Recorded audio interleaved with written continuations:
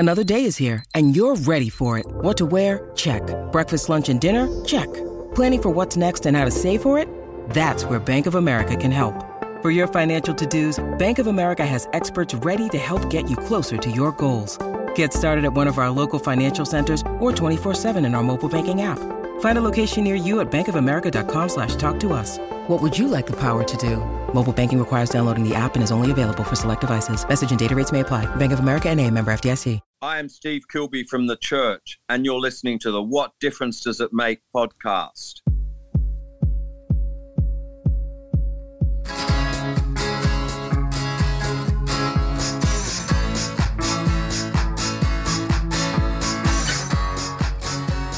Hey, Holly.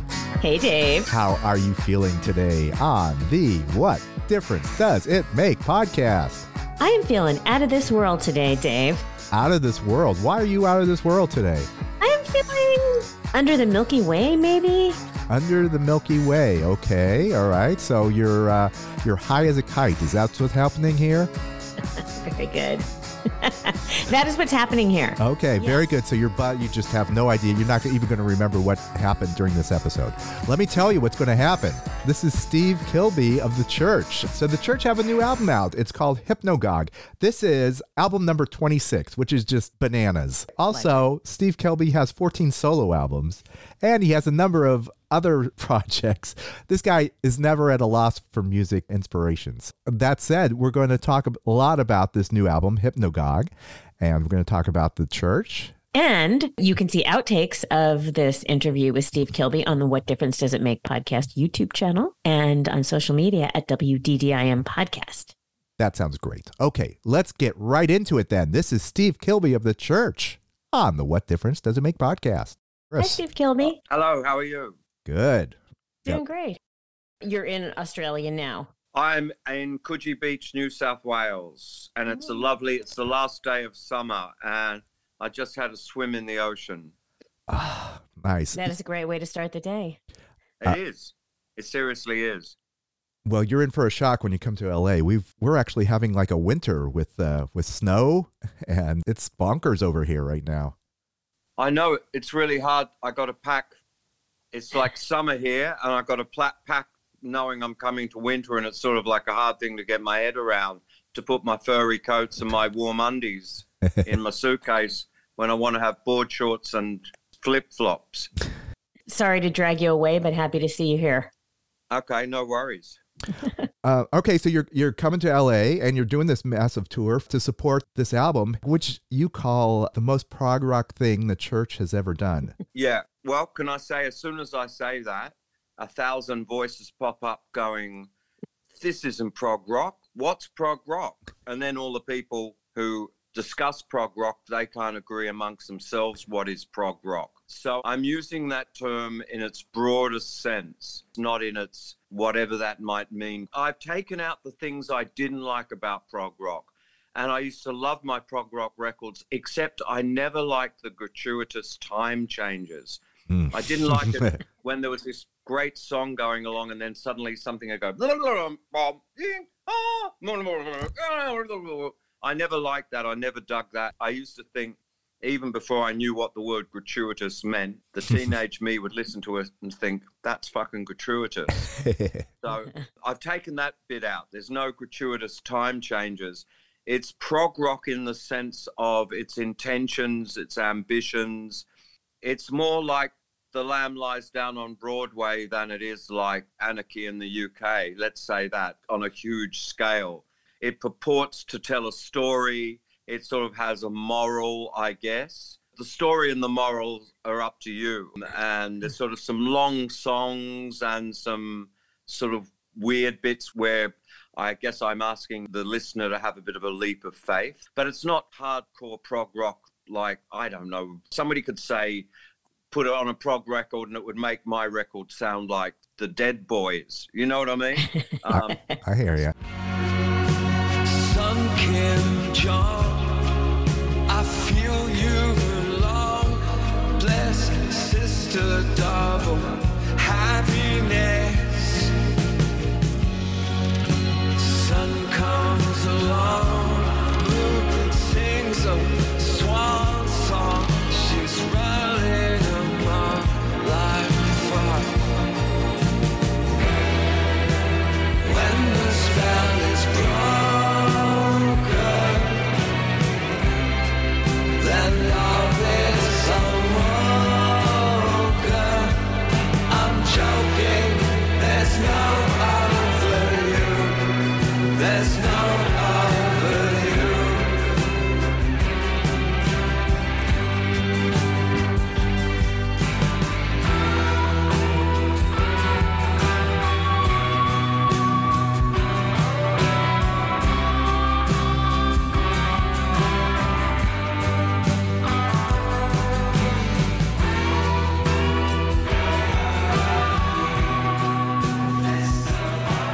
there's always something more proggy, and there's always something more punky, or something more psychedelic, or more alt country, or more indie, or more classic.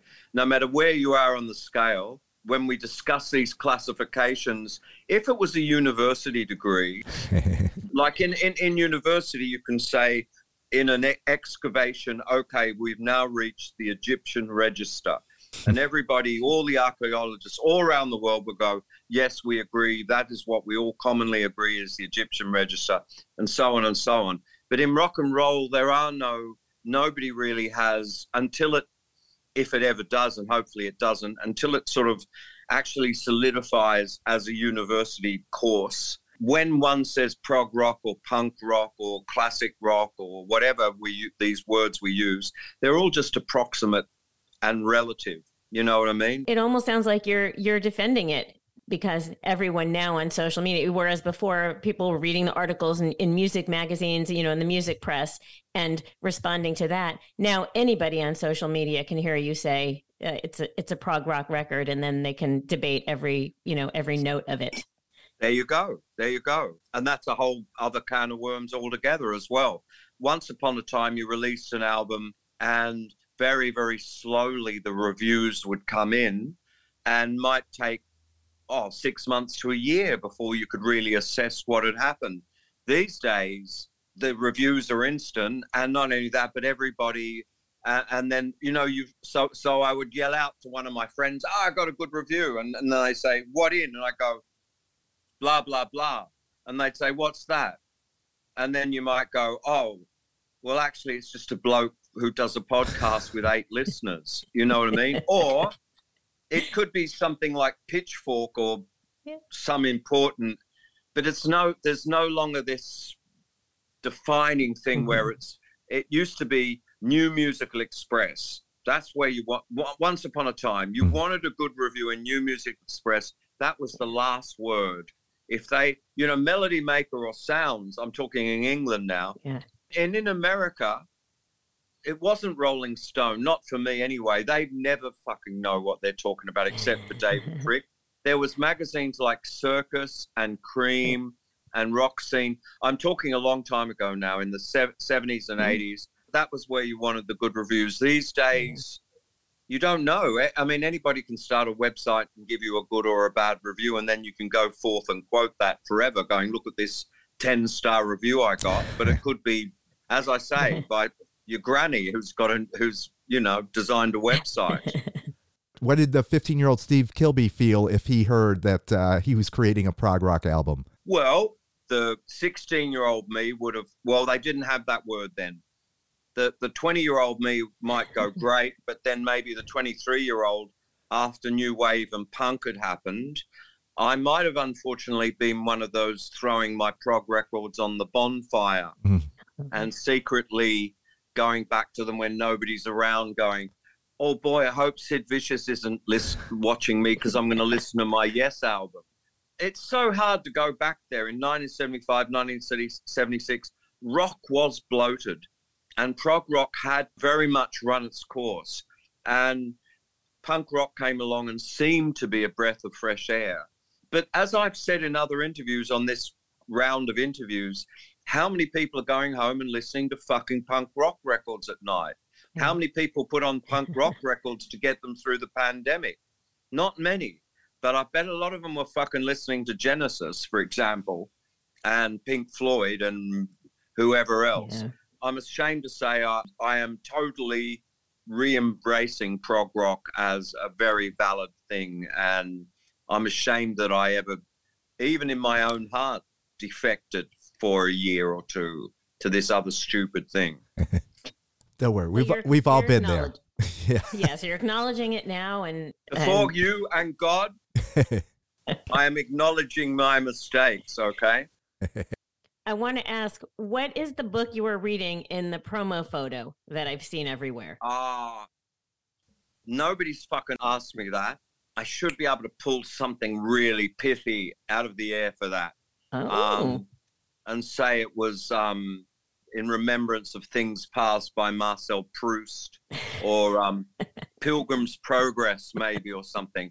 It was just a prop that was lying around and I saw it sitting there, and I said to the guy, hey, how would it look if I'm reading a book? Because I don't know what to do in photos anymore. Once upon a time, I was so beautiful and angular and young and perfect with great haircut. I didn't have to do anything. I just have to roll up and still go, ugh. Nowadays, I'm at a loss. So I'm going, give me a prop so I don't have to focus on how ugly and old I am. You know what I mean? Like, so I can pretend to be reading a book like I'm not trying to be handsome. I'm trying to be a literary old professor. Let me ask you about two other names. Watching the video, you have credits on there written by Eros Zeta. And I did a Google search. I couldn't find Eros Zeta. The novel Sun Kim Jung. Yeah. Okay. Please tell me who these people are. Okay. The album is based on the love story between Eros Zeta and his band, the Perfume Guitars, and Sun Kim Jung, who's she's a Korean scientist, and she has, in 2054, which is 100 years after I was born, Sun Kim Jong in Korea, in a fading world, in a world that is running out of spare parts and the technology is broken down. She has cobbled together a machine called the Hypnagogue, which is part machine, part occult, part drug, and part something else. And she claims to be able to help failing creatives to pull their ideas straight out of their head. Our hero, our protagonist, Eros Zeta, who lives in Antarctica, which is one of the most inhabitable land masses in 2054, he has run out of ideas. And against his manager, this is the second track, is his manager warning him on a track called C'est la Vie. He says, don't go there and use that machine. It'll fuck you up. But he ignores his manager. He flies to Korea. It used to be North Korea in the story, but an American friend of mine said, Steve, don't have North Korea. It's going to drive people crazy. Just have Korea. So, okay. So he flies to Korea, which maybe by 2054 is unified then. He flies to Korea to use the Hypnagogue to drag the music straight out of his head because he can't write it anymore. And he meets Sun Kim Jong, who's the inventor, and they fall in love, and there are disastrous consequences, and the whole thing goes wrong. So that's who those two people are. That other name is a name the guy who made the video just made up, as I guess a joke at my expense, seeing he was putting up all these other phony names. He thought he'd throw up a phony name of his own. The Woo Blue Jew one, whatever that one was, at the end of the video. Nice. Hey, they say, c'est la vie. Here comes the future, according to me. Oh no, there you go. How can this be? I won't fuck with that. So good luck with that.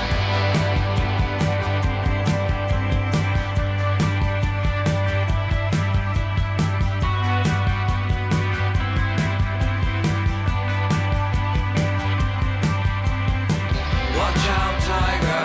You're on the skids, falling out of favor with the kids. You couldn't do what Joe Public did. You couldn't change her. You're just a stranger. All right. So I don't think you have a Pink Floyd type tour budget. How do you create? No. Right. So how do you recreate a concept album in a live setting? What is the church's plan to get the message out about what this album is on a tour? Well, we're not going to play the whole album for a start, so people don't have to worry about that. We are taking selected songs. We are doing, on our tour of America, we are doing 5 or 6 songs off the Hypnagogue, and then we are doing what is it, the latest phrase? A career retrospective. Like, we're trying to guarantee all the punters, we're going to play everything you want to hear and some new ones. So it's like stuff from all periods of our career, the early stuff, the mid stuff, the late stuff, and our new album. We can't create it with flying pigs and airplanes crashing. You just have to go to the Hypnagogue in your mind, I suppose. The way we will create it is by playing the songs the best way we know how, and everybody being on the same page, and 5 people bending their minds towards this common purpose, which is to show people how great our new album is. It's shoestring budget presents, you know. I'm like, man, look how I would like to be playing the Greek theater with a cast of thousands and dancing horses and people appearing and thunder and lightning and water, and it's not going to be like that, you know. It's going to be just a light show and a band. I don't even think we're going to have, I think projections are great, but there's two problems. It's very prohibitive to have the projector, expensive, and secondly, so you can hire this U-Butte great projector and then you find out you can't use it at 60% of the venues because they're just not set up for it. So there will be no great production as such, but hopefully the intensity of the music, the expertise of the players, and our combined mojo will deliver the message. Talking with Steve Kilbey of The Church. I think it's time to take a sabbatical, though. Let's do that right now.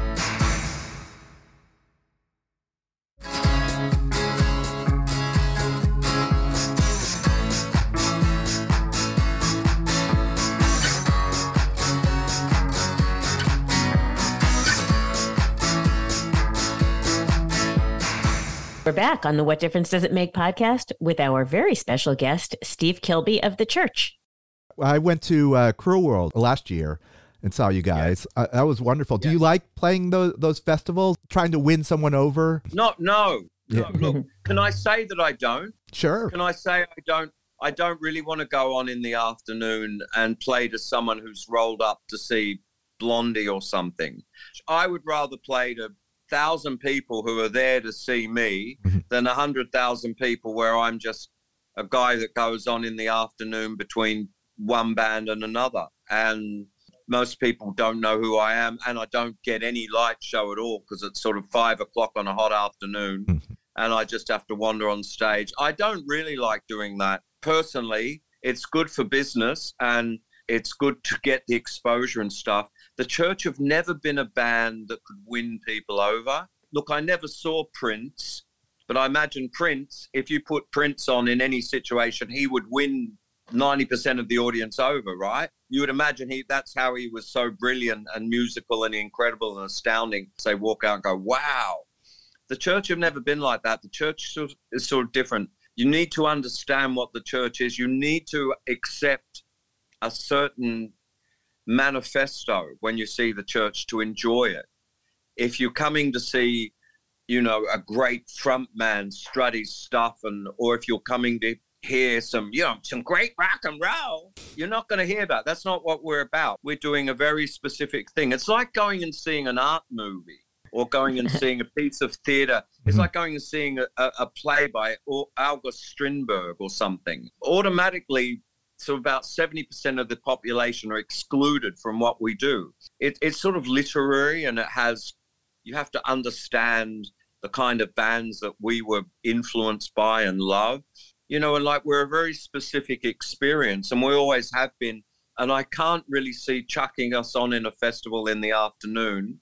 Many people are going to wander away from that and go, wow, weren't the Church amazing? Because it's sort of not. We're sort of operating under the wrong sort of conditions. I think you've got to want to like the Church.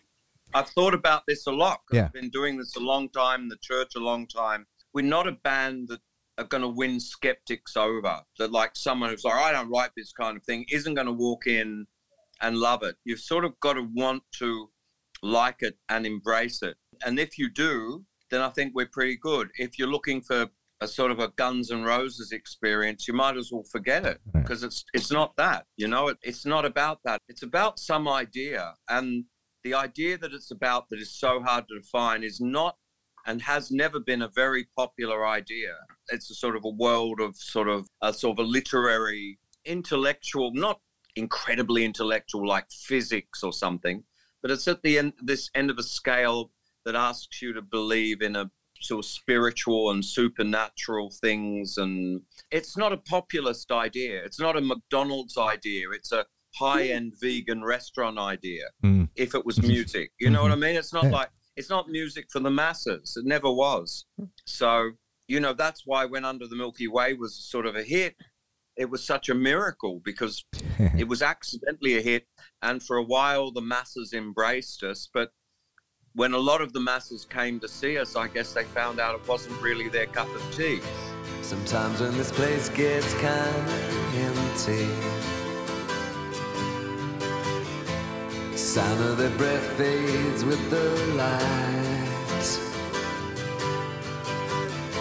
I think about the loveless fascination under the Milky Way tonight. Lower the curtain down in Memphis. Lower the curtain down, alright. I got no time for private consultation under the Milky Way tonight. Wish I knew what you were looking for. Might have known what you would find. It's sad for me to think there are millions of people in America who would really love the church if only they knew we existed. And I wish I had some way of reaching them, but I guess I don't. That they will obliviously go on not knowing that we are here. That's sad because we could reach more people than we do. I think the way to approach us is through our records, not through our live. It's more like you would enjoy the records and then you would come and see us live to perform those songs that you've digested and enjoyed. I don't think it's so much that we're a conquering experience if you don't already like the records. I think it's the other way around. The records sort of come first and then the live experience comes after that. So aside from Under the Milky Way, if you were going to now try and draw in new fans, what do you think the song that's most apt to do that would be? I would play him the Hypnagogue. Okay. This is where we're at. This is what we're doing. What we have done for the first time ever, or for the first time in a long time, it's really a band of superstars. We have Ian Hogue, who was in the biggest band in Australia called Powderfinger, who are a huge band in Australia. He's on guitar. We have Ashley Naylor joining us on guitar. If you're forming a band in Australia and you want the best lead guitarist, he would be like one of the three guys you would choose. We've got Jeffrey Kane from Alabama, who was in a band called Remy Zero, and he was the mastermind behind that band. He's joined the band and brought all of his wizardry and mojo into the project. And then we've got me and Tim, who've always been in Tim's been in it for 30 years, and me. And we've got these five people together, and we are all bending our minds towards the same purpose to make this sounds like it should always be like this, but strangely enough, it isn't. We're all trying to make the best music we can possibly make with collaboration, not resisting each other, not fighting with each other, not sort of climbing on top of each other and going, me. Just like one of those films where they do a bank job. You know, everybody's good at one thing and then there's a mastermind behind it. Well, that's me. And then I've got these other four experts, but we're all working together to get the prize at the end of the whole thing, which is like to make this wonderful album. And I think we have made a wonderful album. Obviously, I'm going to say I'd rather hear this than fucking Under the Milky Way. But if someone said to me, give me one song, I'd say, listen to the title track of the Hypnagogue. Have a listen to that.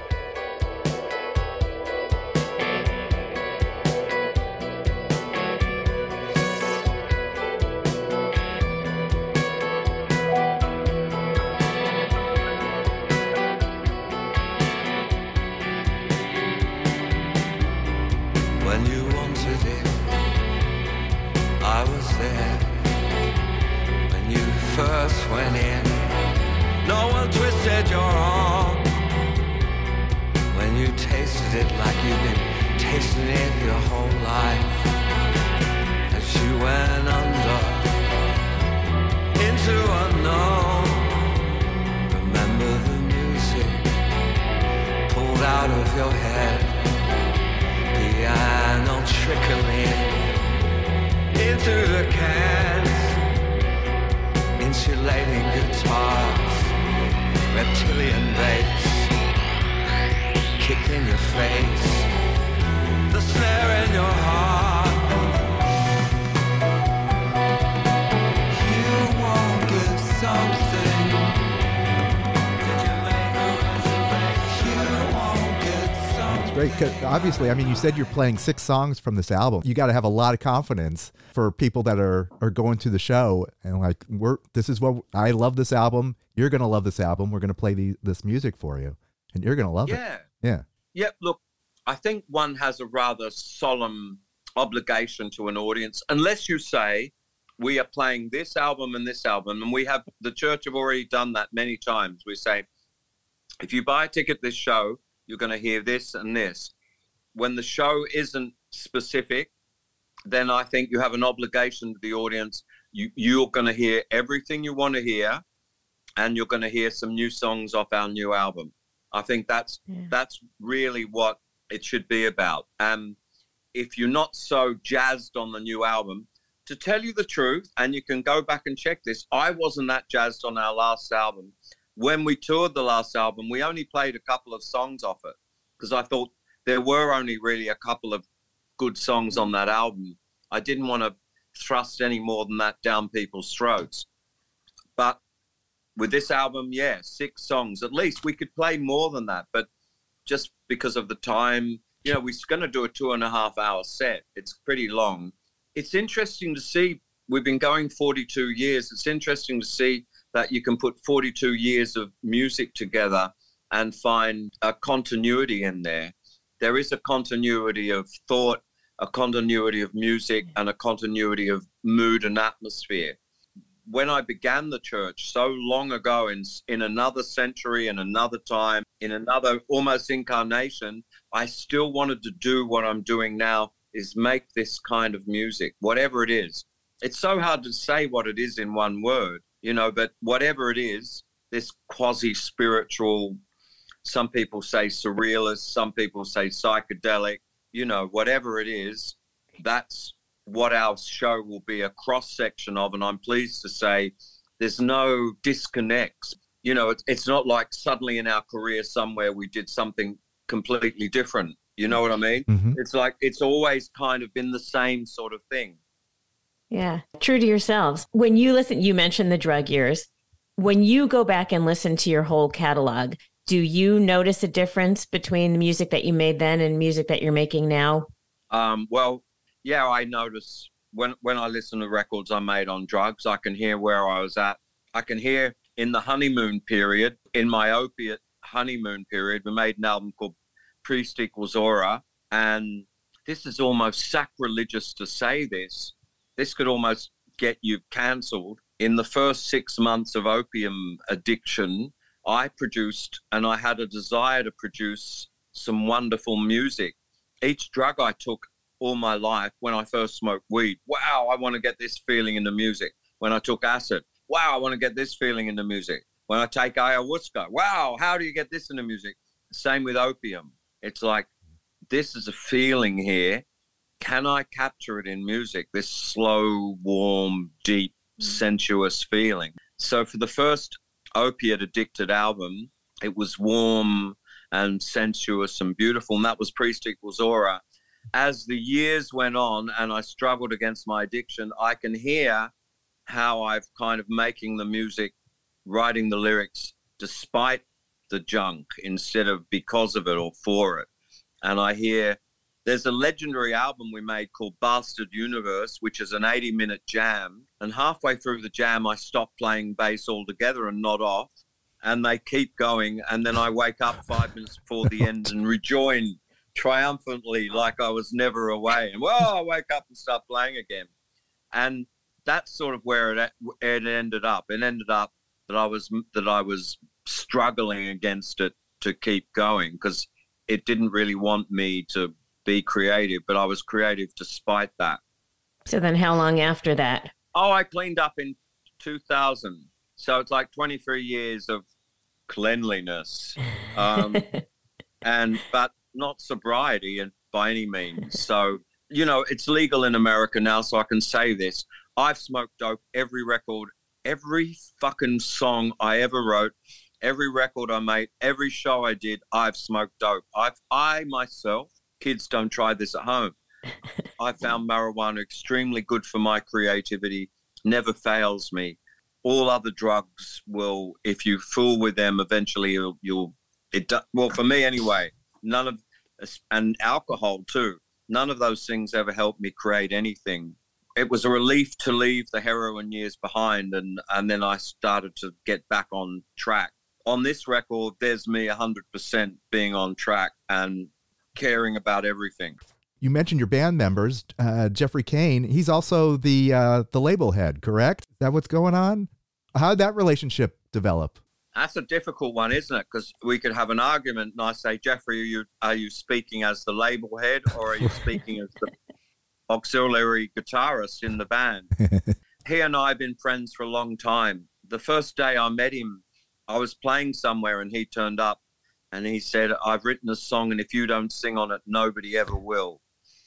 And he gave me this great, and I was like, oh, yeah. And he gave me a CD, and I went away, and I didn't play it. And then one day I didn't have anything left to play, and I went, oh, I've got a CD someone gave me, and I put it on. I went, oh, my God, get me that guy on the phone. I love working with Jeffrey. He brings so much to this record in the complexity, and he creates this sort of web of things. We did 2 records together called Isidore. He creates like a web of instruments, all just like a little clockwork machine. You wind it up and it's all going, all these things. Jeffrey does that. Jeffrey also takes dull pieces of music away and recontextualizes them and sends them back, and they've turned into something fantastic. It's like everybody on this record did their special thing. You know, Ash Naylor was the lead guitarist and did the lead guitar thing, and Jeffrey brought his complex web of instrumentation and his unique take, because he's an American. He's a lot younger than me, and he's a fan of the church, so he's got a whole new filter, a whole new prism from which to view the church through, and he brings that. I haven't had much to do with Jeffrey, the record label head, you know. I don't know how that's going to work out if ever we clash over something like that. And he sits me down and goes, you know, you didn't, like Clive Davis might have done when you were escorted up to his office on the 90th floor of some building in New York. And you go in there and he's sitting there surrounded by his henchmen. He goes, Mr. Kilby, I hear your blah, blah, blah. And you're sitting there going, please, Mr. Davis, give me a chance. It's not like that with Jeffrey, is it? Is that a true story? Because I mean, you were on Arista. Is that? I was on that. Yes, it was like that. Okay. It was like, Steve, Clive wants to see you, and then it was. You went up in a lift, and then when you got to a certain level on the lift, you got out of that lift, and then you got in a special lift, and then you went up to this fucking huge room, and there in this room is a guy sitting behind a desk miles away, and usually sometimes there were these guys standing behind him. It's like meeting the Pope, you know. You don't just meet the Pope. You meet the Pope and there's like 5 priests, cardinals and bishops standing behind him, and he would sort of talk.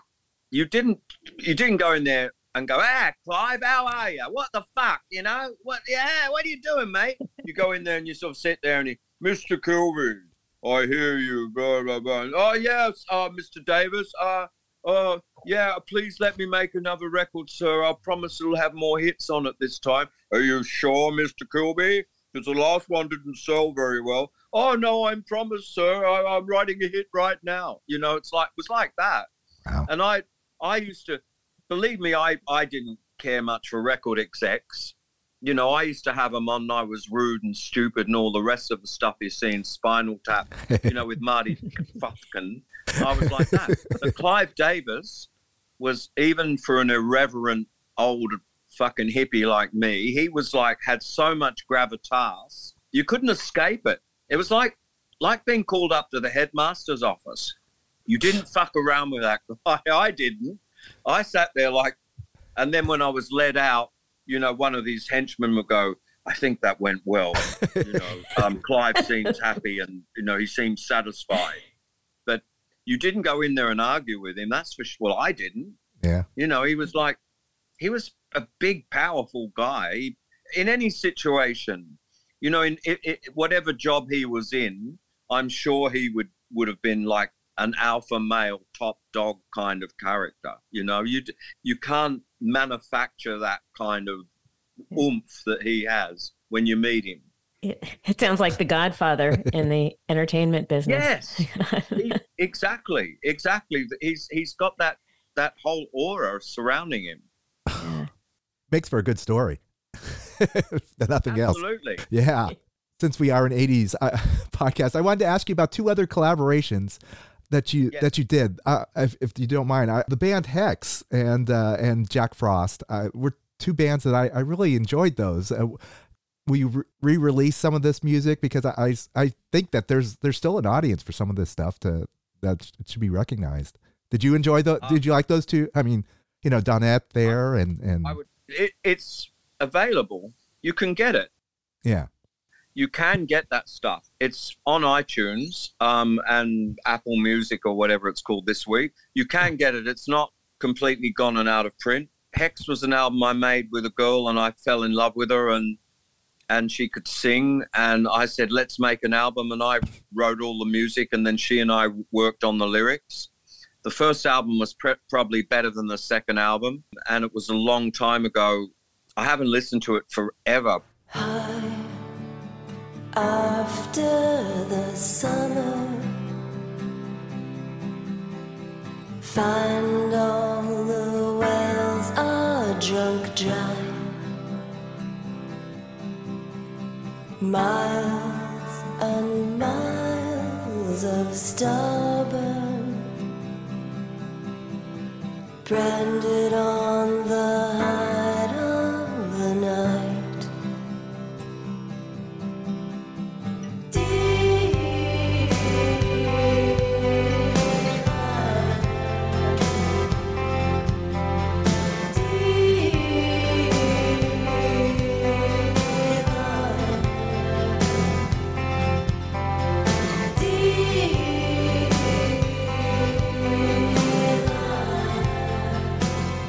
I would love something to happen with that, but it seems like a long shot now, but you never know. Give Jeffrey Kane a call. Do you know Jeffrey Kane? He does good work. Jeffrey Kane? Yeah, he might be interested in doing something like that. On his label? Yeah, I don't know. If you know a guy like Jeffrey Kane, maybe he might want to re-release some of this music. Yeah.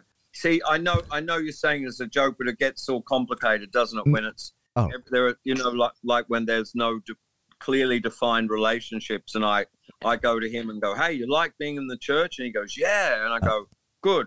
Now put these two records of mine out from the old days, and everything will be sweet.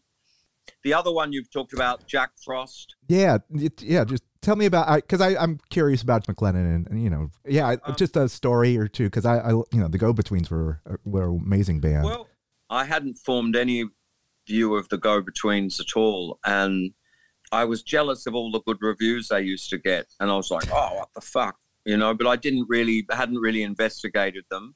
I was too busy fighting all my own battles against everything I did. I seemed like I was in conflict with everybody in the world. Every time I did anything, everybody fought with me. So I wasn't really noticing a lot of what else was going on.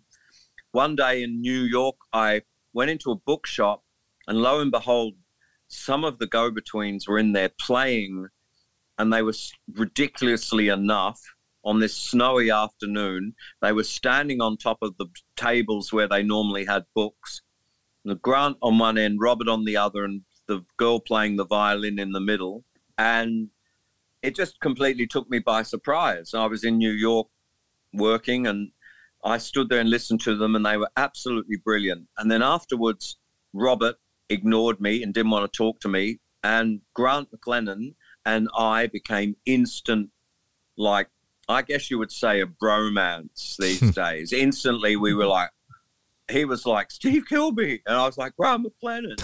And he said, we've got to make an album together. When we got back in Australia together, I booked a little studio and we had a great time making our first album. The second album, once again, like Hex, second album wasn't as good in my opinion, but the first album was really one of those wonderful serendipitous moments. Two songwriters come together. We had a lot of fun. We had a lot of laughs, and it's a great album. It's a great historical document. In a shack one night in Brisbane, said that I just missed my flight. Playing cards, raining hard, holding on with all my might. Thought that I was over you. Thought that I was over you. It's available. If Jeffrey Kane wants to re-release it, so be it. I'd be happy for him to. Okay, I'll make a call on your behalf if you need to. Yeah. His people can do lunch with your people. Beautiful. The church is Aria. Do you call it the Aria Hall of? The Arias. Yeah. The Arias. You're a Hall of Fame inductee, and of course, I look at Wikipedia, which never lies, and it said you sang a verse of "Old Man Emu" by the Australian country music artist John Williamson, and I looked that up, and it's like a kid's song. What did you sing that song, and why? And does it have some significance for you? I'm going to give you a performance of it right now with the Australian accent. Okay. Please note that I'm an Englishman, so I find amusement in speaking like this. You silly galah, I'm better by far than a white cockatoo or a budgerigar. They squeak and squawk and try and talk. Why, me and them's like cheese and chalk. Did you like that? I loved it. I think you should be doing voiceovers. That's your next iteration of your career. In an Aussie accent. Yeah. Yeah. If that song was a huge hit when I was about 15, I guess I've got 5 daughters and they came in twins. So I had 2 lots of twins. I would amuse them because you start grasping at straws sometimes to amuse your kids. And I found this one was very efficacious to do you stupid galah, to do the bird thing about an emu. The kids would be temporarily amused by that and stop sticking forks in the power sockets while I did my various poems. I also taught them all kinds of things. They could rap punk songs, and I also taught them this one. Are you ready for this? I've got a knife for strife. I've got a gun for fun. I get money from my mum, but you can't get none because I'm a hoodlum. Ha ha ha ha, hoodlum. I used to have all my kids saying that, like my posse behind me. Threatening? Oh, wow. That's not a kid song. What are you teaching your kid? That was an Australian punk band. I also had them doing Cherry Bomb. They loved that one. Hello, Daddy. Hello, Mom. I'm your and they love Susie Quattro as well. 48 crash. So all my kids were raised with the sputum and detritus of all the lyrics and stupid songs going round and round in their father's head. I'd sit them down and teach it to them. And it amused me to see them parrot all this stuff. You know, like this ridiculous, bizarre, random lyrics that I had accumulated over a lifetime to see all my daughters saying this stuff. It amused me. Did it help get them friends when they repeat it to their friends? I don't think they did. I think it was like a family, like they didn't do it outside. It was just something. But when friends and relatives would come over, we would stand there and I'd be the leader of the gang, and each set of twins in their own day would stand behind me, backing me up. So, you know, I've got a knife for strife. I've got a gun for fun. You know, they'd be doing all the moves behind me. We were like a proto-rap band. This could have been one of your side projects. You had a lot of side projects. This could have been one of them. Yeah, Steve Kilbey and his kids. Who wants that? Are you a rock star to your kids, or is it just just dad? You're just dad. No, no. Did you ever take them up? Yeah. Absolutely not. Nor did I want to be. I'm just a stupid dad. And that's so healthy. I can't imagine what that would be like. They must have experienced it, though. Like, I'm sure some kids went up to you, or, you know, like fans have gone up to you when you're with your kids, and they're like, why do people go up to your dad? They did. That happened all the time. Yeah. People would come up and recognize me, and the kids would be like, they'd go home and say, hey, this guy came up to Dad and asked him for his autograph. They thought it was funny. Thank you, Steve. Thanks, Steve. So much. Thank you. Take care. Bye. Bye-bye. Bye. So that was fun. Got to talk to Steve Kilbey of the church. How about that? How about that? It was such a treat, but he's definitely a rock star. Can we call him prog rocker Steve Kilbey of the church? We can call him whatever we want, and prog rock is an all-encompassing term. Well, yeah, as all white men get older, they start enjoying prog rock more and more. So we start appreciating these long, drawn-out solos. We like Steely Dan. We started to discover Miles Davis and look into the ins and outs of crazy jam music. I don't know why that is, but it's an affliction that white men have. Well, here's the thing. As we all know now, and as we discussed a little bit with Steve, we should never be embarrassed about our musical tastes, right? We're not mocking anybody for what they listen to any longer. You just do you, Dave. All right, thanks. I will continue to do me. Because we are a proud member of the Pantheon podcast family, we embrace all music, and we like to talk about all types of music. Please subscribe to our music podcast if you so desire. And how else can they find us, Holly? And find us on YouTube at What Difference Does It Make podcast. And you will find outtakes from this interview with Steve Kilbey and many others that we've done, and some bonus concert footage from shows that we've seen recently. And on social media at WDDIM Podcast. Perfect. The website, WDDIMpodcast.com. You can see all the podcasts that we've released. You can subscribe to our newsletter. We have new episodes every Friday. And so who knows what's coming up next week? We'll soon find out. So, only Dave knows. Oh, no, nobody knows. It's all a mystery. It just magically appears. It's podcast magic that we do over here. And it's magically delicious. Oh, have we made a What Difference Does It Make cereal yet? No, but I think that should be next on the agenda. Okay, I'll go in the lab and start working on that. It's got to be chocolate. Okay. With that in mind, until next week, this is Dave. This is Holly. Check you later. Over and out. It's NFL draft season, and that means it's time to start thinking about fantasy football.